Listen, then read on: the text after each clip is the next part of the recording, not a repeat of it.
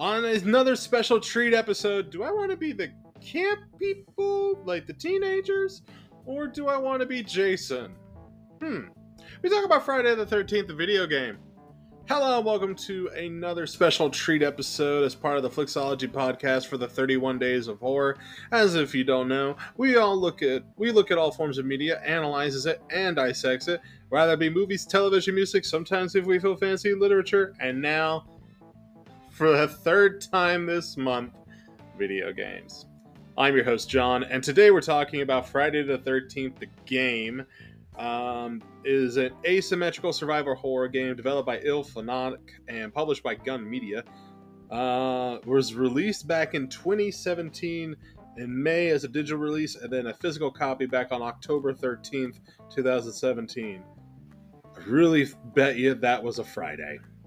Basically, you have your choice between playing one of the camp counselors with some iconic faces such as Shelly from Friday the 13th Part 3D and Tommy Jarvis from Friday the 13th Part 6, Jason Lives. I had to really think about that one for a moment there.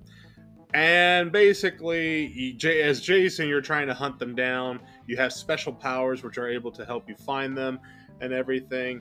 And then with the camp counselors, you're just teenagers, whatever the heck you want to call them now. You're basically just trying to survive the night.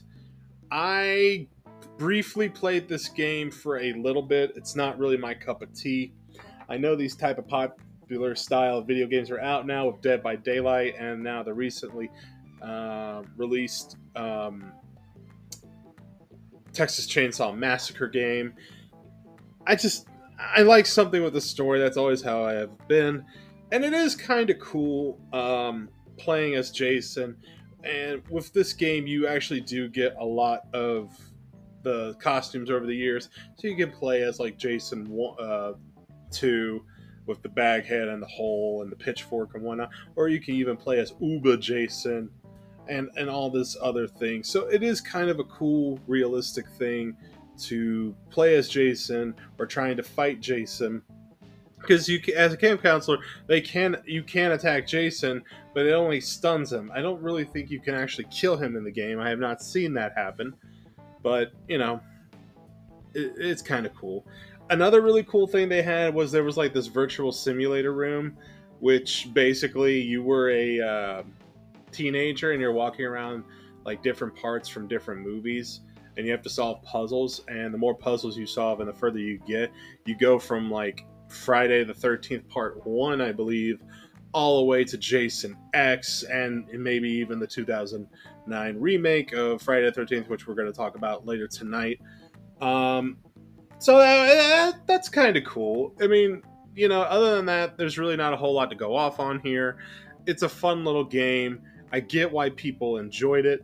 Unfortunately, though, due to licensing issues with Victor Miller, who originally wrote the screenplay for the very first Friday the 13th, the game servers were shut down in November of 2020. The game is still available to play online through peer-to-peer matchmaking, and the game is going to be delisted at the end of the year due to the license expiring. The dedicated servers will also be shut down, which means players won't be able to join online multiplayer matches. Which sucks. Like, I get that there's issues going on with Victor Miller and everything, and that's kind of screwing this up. Because I get, like, it'd be cool to have, like, a group of 4 people, one being Jason, the rest being camp counselors, and just playing this. That would be fun. But, unfortunately, since Victor Miller's kind of being, you know, a little jerk about it, we're going to lose, you know, you're going to lose that opportunity. Hopefully, people will be able to play Dead by Daylight or Texas Chainsaw for that.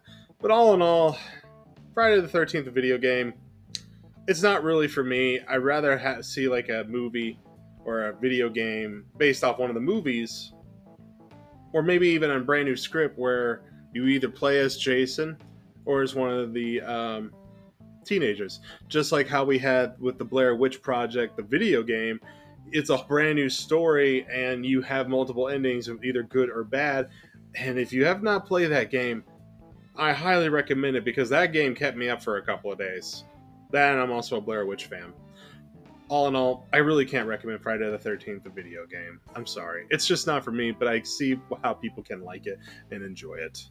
But that's going to be my review of Friday the 13th, a video game. As always, if you want to get in contact with us, please send us an email at flixologypodcast@gmail.com or check us out on Instagram at flixologypodcast. And as always, please like, please subscribe, please write a review, and please spread the show word of mouth. That's how we get it out there, people. Now, join me in a couple of, actually in the next hour, where I'm going to be talking about the last entry of Friday the 13th, 2009's Friday the 13th. Yeah, I know. It's a remake, folks. I have to go off what I see on the title. So join me as we talk about that movie. And as always, this is the Flixology Podcast. I'm your host, John. Take it easy.